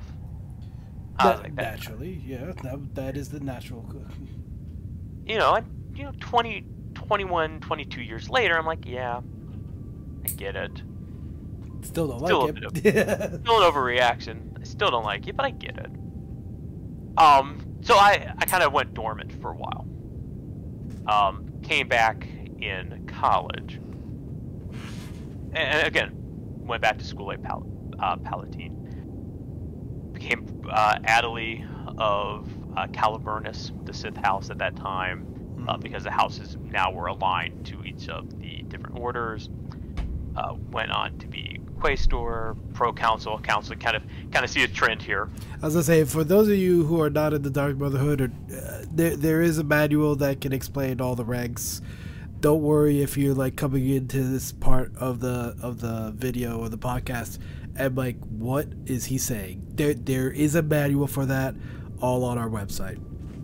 Yeah, and the way I would translate it here very quickly is, I basically came back as a flight leader, commander, wing commander, commodore. All right. And similar type level of responsibility. Right. Now, the Brotherhood, which always operated differently, you had all the clans, and each clan had its own personality, and you had the Dark Council. So the role I ended up in was that of emissary. So the emissary basically ran an assembly of all the councils. And we were touching on things like possessions, on master student program, like training programs, all those things. Mm-hmm. And then we would put the proposal together, see if we like it. Then I would bring it to the Dark Council and say, we want to vote on this. Got my rank back. So I'm an adept. One rank below master.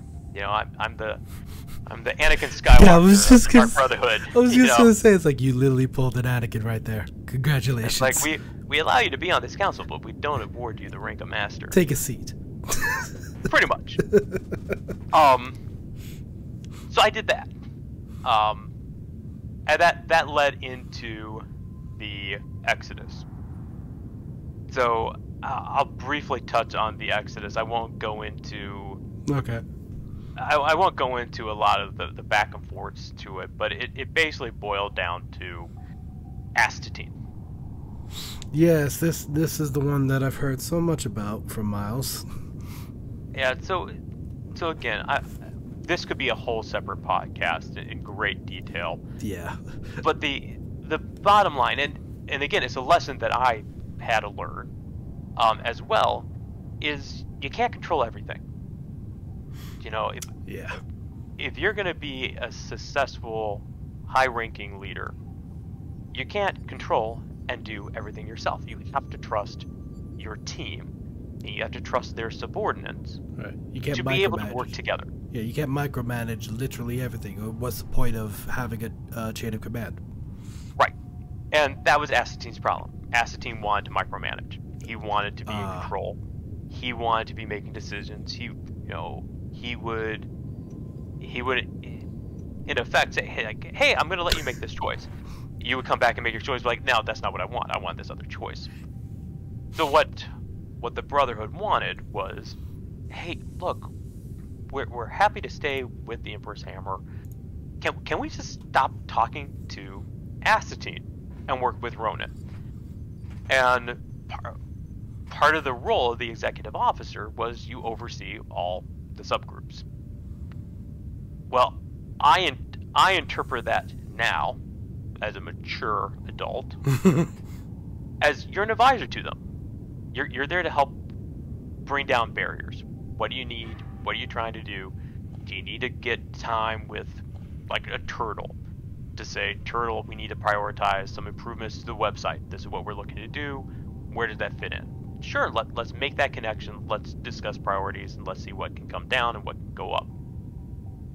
It's, hey, you're wanting to run this, and you need the support of, like, hey, it would be great if the Thai Corps would do this with us. All right, let's bring Pliff into the conversation. Let's talk through that. It's like, that's really what the executive officer should be doing. It's, how can I help you be successful? What Acetine took that as is, no, I'm your boss. I am telling you what to do. You will do it my way or the highway. Oof. And they opted for the highway. Oof. Yeah, that's about right. So it's an unfortunate situation of, it could have been de-escalated. It could have been walked back. And personalities just would not back down.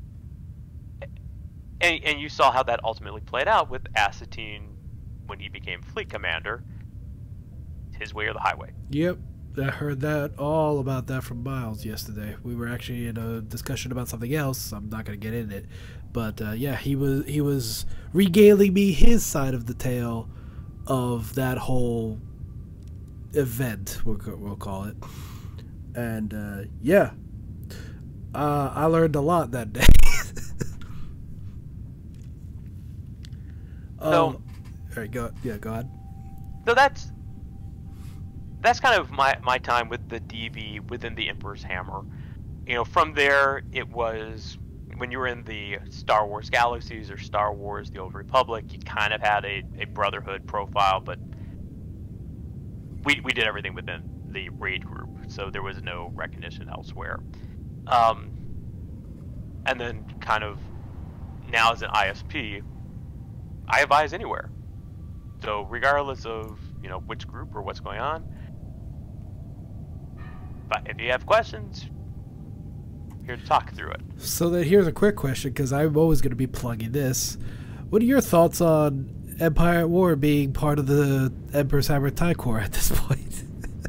Sorry, I always ask that question to everybody. If you don't have an answer, don't worry about it.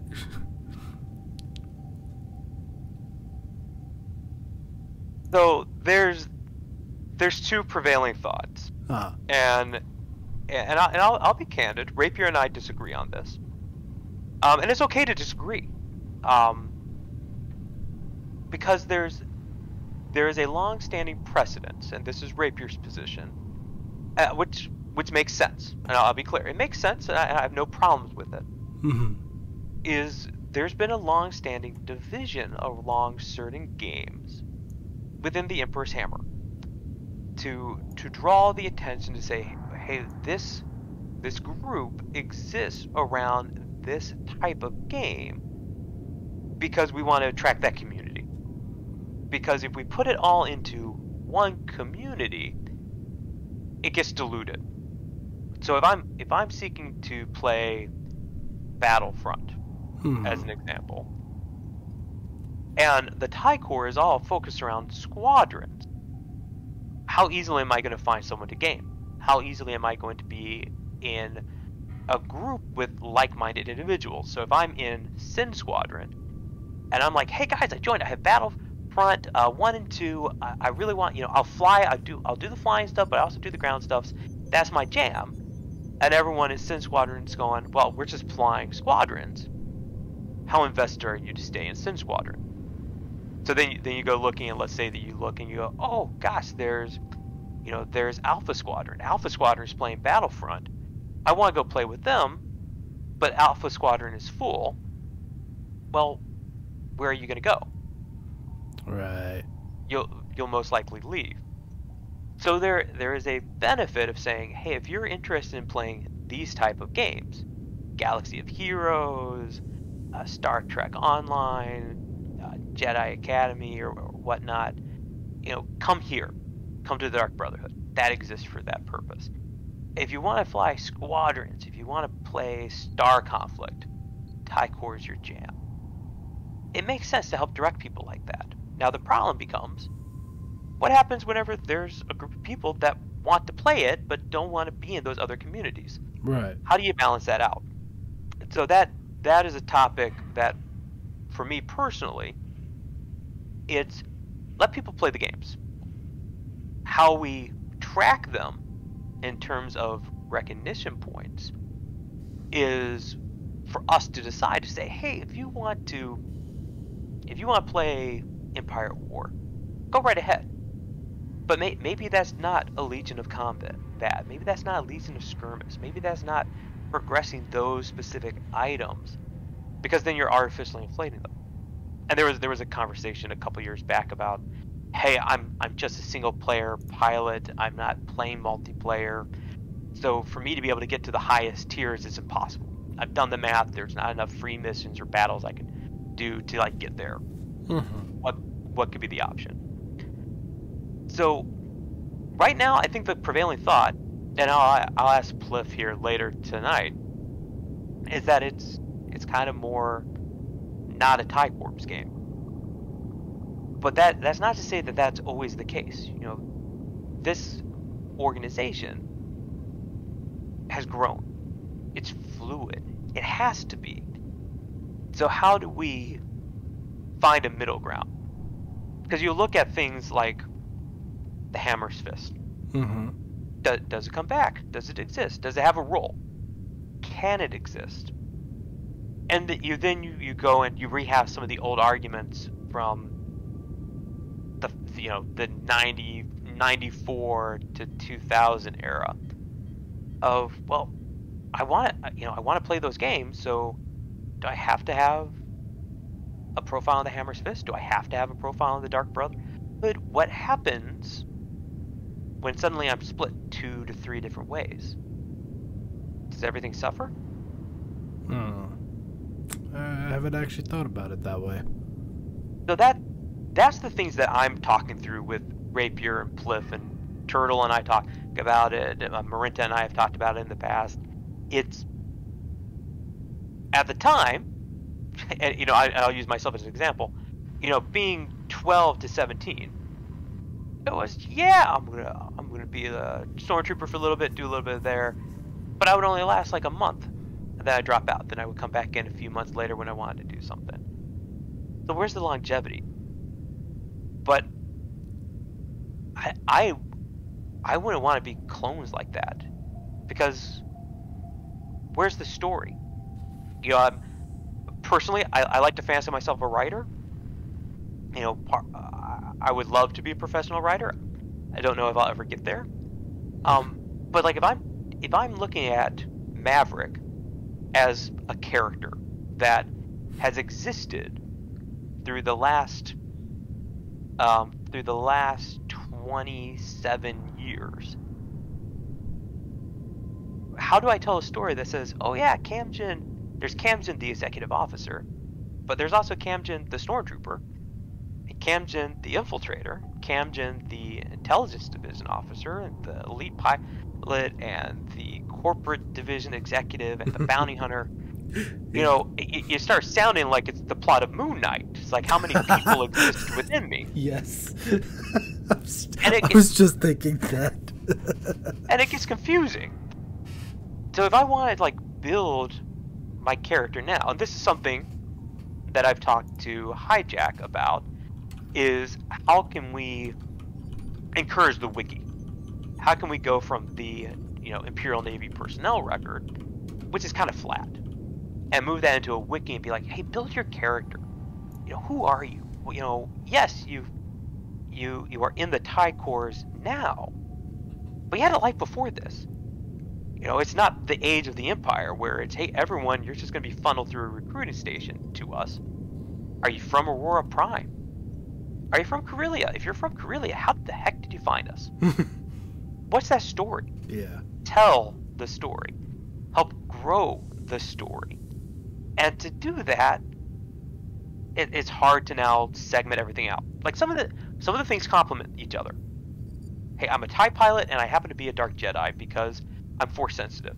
All right, that complements each other. They work together. They're not mutually exclusive. to use the parlance, you can be a businessman through the week and still be a deacon at church at the weekend. But to say, hey, I'm a businessman during the day, but at night suddenly I become a Super Saiyan. a shift worker at Home Depot. It's like there's not a lot of people that do two separate competing jobs like that. Yeah. So you're not going to be like, hey guys, I got to clock out of my TIE fighter at 5 o'clock. I got to get down to the ground, put on my stormtrooper armor because the Sarge wants me to be on the line. That story doesn't work. Right. Sorry, I just when you were about to say the shift worker, I just added Super Saiyan in there. I'm like, I want to actually see that, a Super Saiyan shift worker at Lowe's. Wait. It could work. Yeah. I mean, good training. So like, yeah, same thing with the Legion character that I made. It's like, he's a masked Mandalorian. Doesn't really follow the same Mandalorian views as the current ones. Drummer. And backstory of him is he was an ISB agent who also flew a lot of TIE interceptors. Lots of TIE interceptors. Made his own. Thus the whole Ghost Bullet that I made in the Valkyrie series.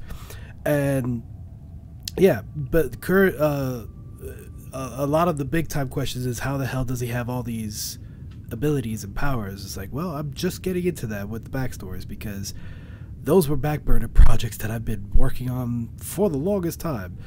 And it's funny because how this character was originally a D&D character that I had, based off of to quote, an undead tiefling warlock. And yeah, it's like, I had this like, everybody wanted me to make a character. I'm like, fine, I'll just convert that character's backstory, make it insert Star Wars logo in here, same character. Literally the exact same character. So yeah, making the story very difficult, but it's very possible. Right. And see, that's where those are things that are timeless. Like the video games will come and go. Yeah. I mean, I get teased, and I openly admit and joke to it. It's like I've got a massive new computer with bleeding edge technology into it, and I'm running a Super Nintendo emulator on it and TIE Fighter. There's always going to be some timelessness to those games, but they'll ebb and flow, they'll go away. But writing has existed for all time. Yeah. Artwork has existed for all time. So special call out to Newt. Seeing that artwork that's being created, seeing, looking at the avatars within Discord and being like, oh my gosh, like there's Marinta. I didn't know Marinta had white hair locks. There's all of those. It makes it real. And that was something that as this community, whenever I was younger and first getting involved into it, was always the wow factor to me is, I can write and I can put this together, and it sounds like a 12-year-old wrote it. But whenever someone put a graphic together, like whenever the uniforms started coming out, I was like, that's tangible. That's real. I can see myself now into this. It's like, what an experience. It's like now that's become real. So to me, going into the wiki where you can build out that history, where you can put in those pictures and tell the story, helps get you invested. And it opens the avenue of more fiction to be written, because it's not every day you get a Marinta writing a story about Silwar and Hansu, and you're like, oh well, that's so insightful. That tells me a little bit about who Silwar is, and the challenges that he is facing, and Hansu, and how Hansu reacts to individuals. And you just reminded me that there's another one inbound that you're gonna have to read at one point. Oh, another one? I've read parts 3 and 4. No, not Hanswar. Okay. The other one with me. The other one with me and Newt. Okay, yeah. I'll read it. You got my promise for that. Yeah, I'm just worried about Marenta's actually gonna write. But anyway, well, go on. That's exactly my point. Is for you to be able to write a fiction about someone's character, what do you know about them? Right. So let's look at it this way. Who's Kamjin? Do you know that I'm, the son of an Alderani from Alderaan? That I'm a duke? That I served in the Imperial Navy? That my father was a Jedi? That all those backstory elements. Yeah. Do you know it? No, of course not. My headcanon about Pliff is that he's a Hoojib in disguise. and that you all haven't yet realized that he's a Hoojib in disguise. And that Kamjin is the only person who sees him as a Hoojib. And none of you are you're interacting with Pliff. Pliff is saying hey, we need to do this, deploy the fleet, and everyone's taking it seriously. And I'm like, that's a gosh darn Hoojib. That's how, if I was to write a story right now with Pliff, that's how I would write Pliff. Little white Hoojib on the Bridge Superstar Destroyer. I equal parts hate and love the fact that you brought that up, because now I cannot unsee that. Thank you. Every time I hear his voice, I'm just gonna see that. Damn it. That's it. To me, he's I'm gonna break out. Some energy. I'm gonna break out laughing one day, and he's gonna be like, "What's so funny?" It's like, I can't say it. I can't say it. I can't say it. But see, that's kind of the nuance. So for me, one that I love seeing myself written, because I'm egotistical. I can't help that. But I want to see it written right. And whenever I want to write about someone, it's like, what's is Genie human? Is Genie a Twi'lek? Is Genie a literal blue man that's attached to a lamp and sitting in a TIE fighter? I mean, the way you can look at this is Kamjin is the only one who can see through the haze, and be like, there's a fox over there commanding the combat operations. There's right, fox. Giving operations. There's how many Ewoks have suddenly metamorphosized into this fleet? There's a unicorn that's strapped into a TIE fighter right now, and I'm pretty sure there's an aardvark that's backing her up. And Kamjin could be going insane. But when you have that wiki, you can be like, hey, I want to write about Turtle. Is Turtle a soft-shelled turtle? Is he a sea turtle? What is Turtle's background? Snapping turtle. You then can, write them with a certain degree of confidence. And whenever people then see themselves in those stories, they go, hey, that's great. They picked up on that little detail, or that little nuance. And that's really me. That's really my character existing. Gotcha. So real I quick, hope though. Hijacker is taking a lot of notes. He better, or I'll just send him the entire video file. All two. Well, to be fair, I joke. He and I have talked about this. Oh, okay.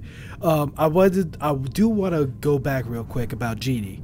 I know on his INPR, I don't know if he's updated it since when I interviewed him, but I finally got out of him.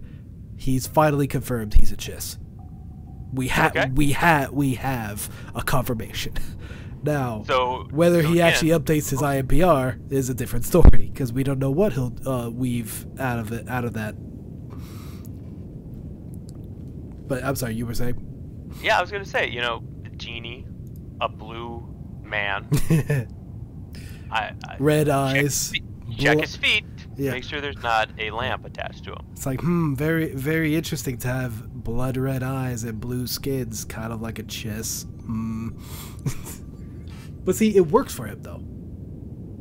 That combination definitely works for him, and I love it. I can see it. I'll pay Genie a compliment. He definitely has a tactical mindset. I've seen the way he's engaged with Imperial Storm. He plays into a chiss character motif very naturally. Right.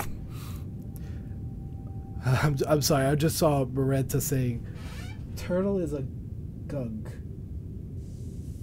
I don't know what that means. What's a gunk?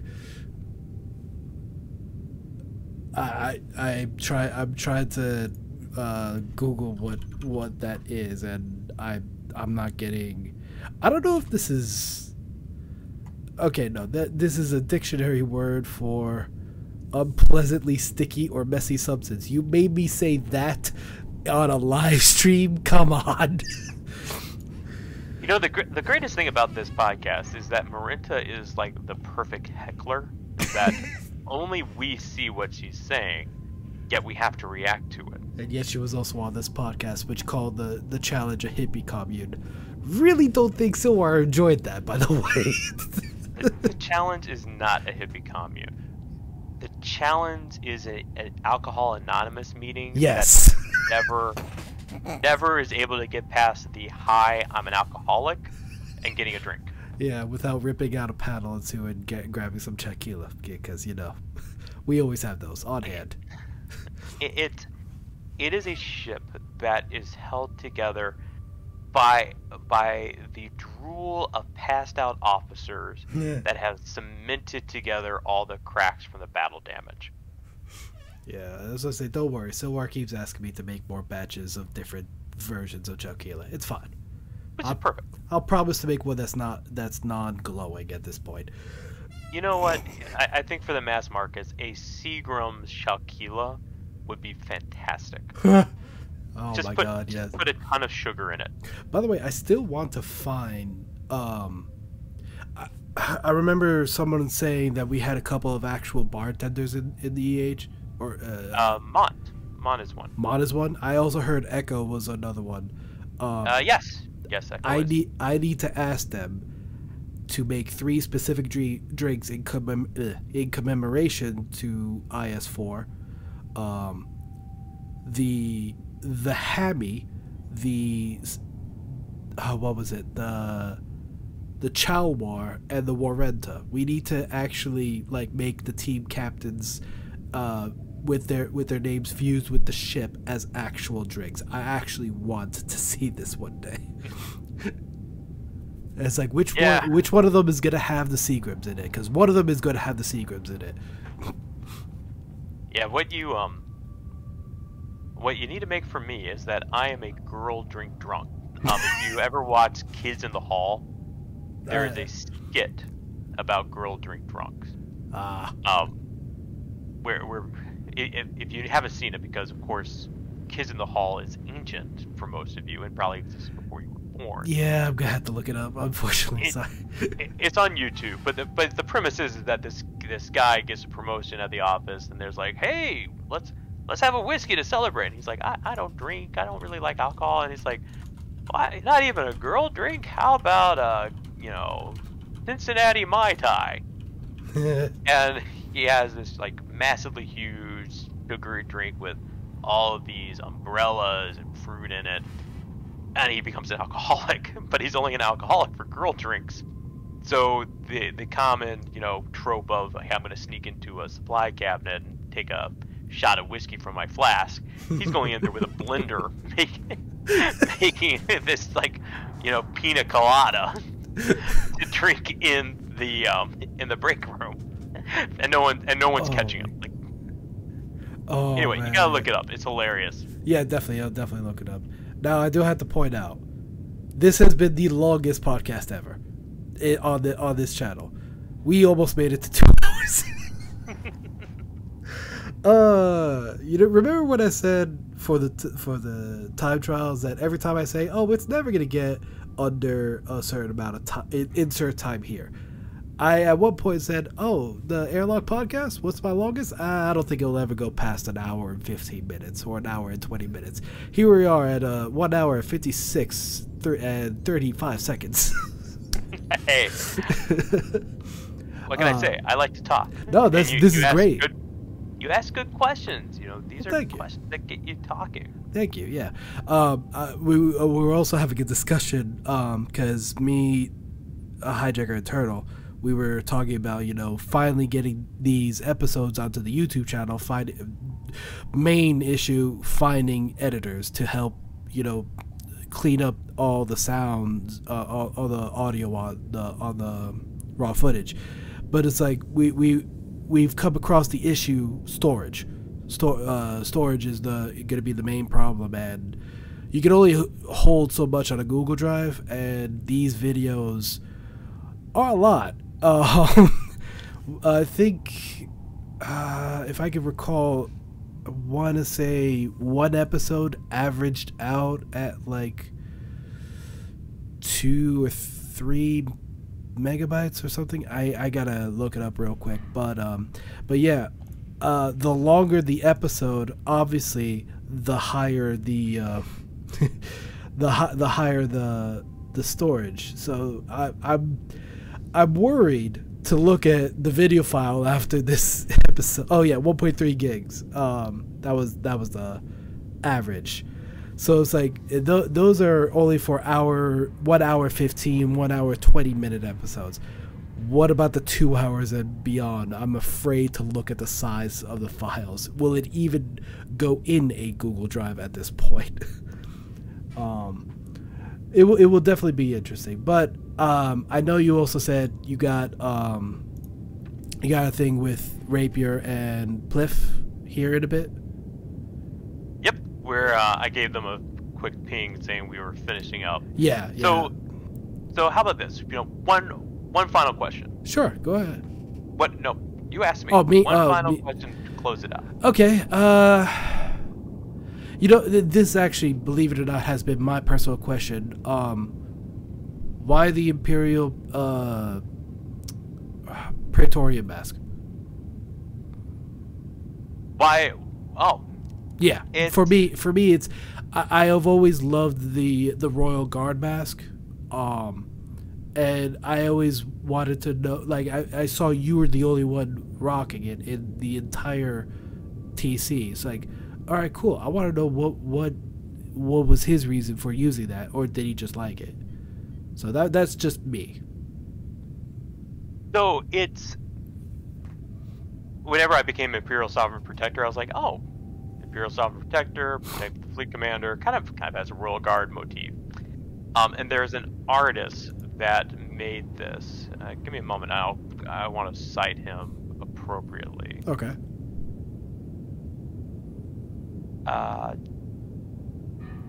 Jake Bartok. Big Bartok. Okay. You can find him on Facebook. So Jake, Jake, Bartok, Bartok, dash illustrator. Okay. And he has a entire series that is taking Star Wars characters and giving them a medieval look. Okay, that's where the medieval hint of it is. Okay. And I'll drop some of this like recent stuff. He does this mashup between Star Wars and Lord of the Rings. I'm dropping this. Yep, I'm seeing them as a. Oh, they look. And they look fantastic. They look just simply amazing. And he did this excellent one of the Royal Guard, and I was like, gosh, I love it. I got this role. It just made sense.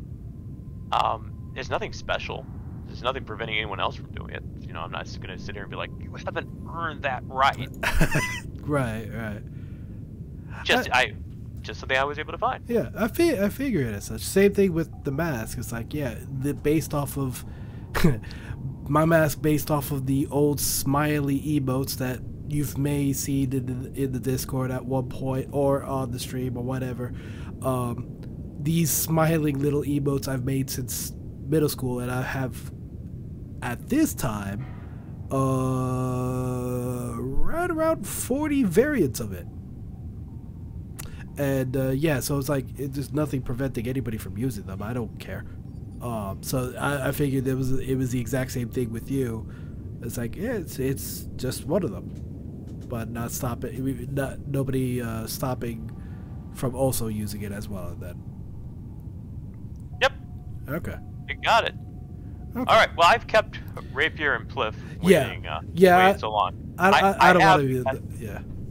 I had messaged Pliff that he is a hoojib, and his question back was, "Did I learn to trick them telepathically?" I was like, "In my headcanon, I'm the only one who can see you for what you are." Hijacker, we need this in canon. Hijacker, we need this in canon right now. So it's up to you guys. You guys can make it real. I'm gonna let that decision go to Hijacker if he wants that responsibility. I'm just here along for the ride. But anyway, I'll let you go so I don't hold you up any longer. Thank you so much, Kamjin, for being on the show. Truly an honor and pleasure, especially hearing all the amazing tales you have. I am always happy to come. Always happy to talk to you, Legion. Always happy to share. For those of you who are actually interested in it, I'll check the view counts. If people like it, the views will go up. If people don't like it, I'm assuming they'll tune out.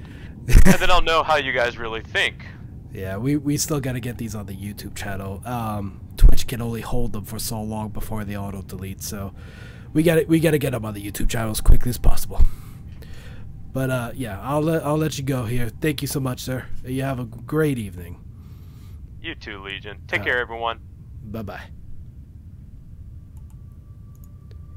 Alrighty, and with that, ladies and gentlemen, that's going to be it for the show. We have done it. 2 hours and 3 minutes and 28 seconds and counting, and we're still going. Yeah, it is definitely going to be a heck of a file size for this video. Yeah, so definitely learned a lot from one of the veterans of the EH. Now wondering what Rapier and Pliff are going to be talking about with him. Wanted to know, but it's like at this point, it's on a need-to-know basis, I'm sure. But either way, real quick, heading back to previous announcements that I couldn't get to before. Going back to the my podcast series of interviewing the squadron commanders of the EH TIE Corps. We've hit a bit of a, I don't want to say a monkey wrench, because I still plan on going through the commanderships, but for those of you in the TIE Corps have noticed that there's been some changes already in the commandership positions. For those who know, now Lieutenant Colonel Evilgrid, who was commander of Inferno, has stepped down, where now Captain Xylo Pathel, Moonshine Pathel, is now in charge of leading Inferno. Everybody has been asking me or wanting to know if I am going to go back at some point to interview Xylo. The answer is yes, but not for the quote-unquote commander series that I'm currently trying to run as best as possible. It was difficult during the Imperial Storm competition to get the podcast going. Hopefully we'll get back on a regular schedule again, providing work doesn't screw me over anymore with schedule changes. I will do my best. We will get back to him, and we will get back to Highlander, who I have next as the next commander to interview, commander of Delta. I promised him an interview, and we will eventually get to that. It was just very difficult during Imperial Storm and real life scheduling and everything else that I needed to run. The D&D special, the EH exclusive D&D special, which is on to my next announcement.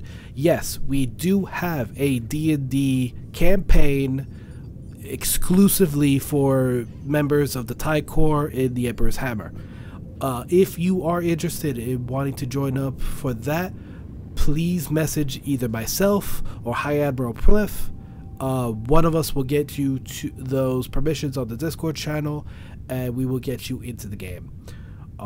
Very fun, very excited to see what the players come up with the next session whenever I do get that scheduled, which I promise next week we'll get back into that. I'll be posting the schedules again coming this Friday.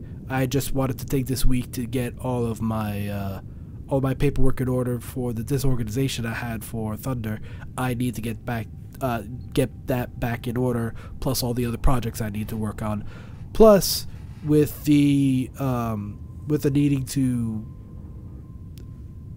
get Empire at War as part of the TC. Now I know Kamjin stated earlier that he doesn't think it should be part of the CEC. Respectively, I disagree. I still think it should be allowed in it as well, at least parts of it. But again, well, that's for another day. We can always have those discussions. I still need to focus on getting the proposal ready. That's also work I also need to do. But I will be getting back to the Commander series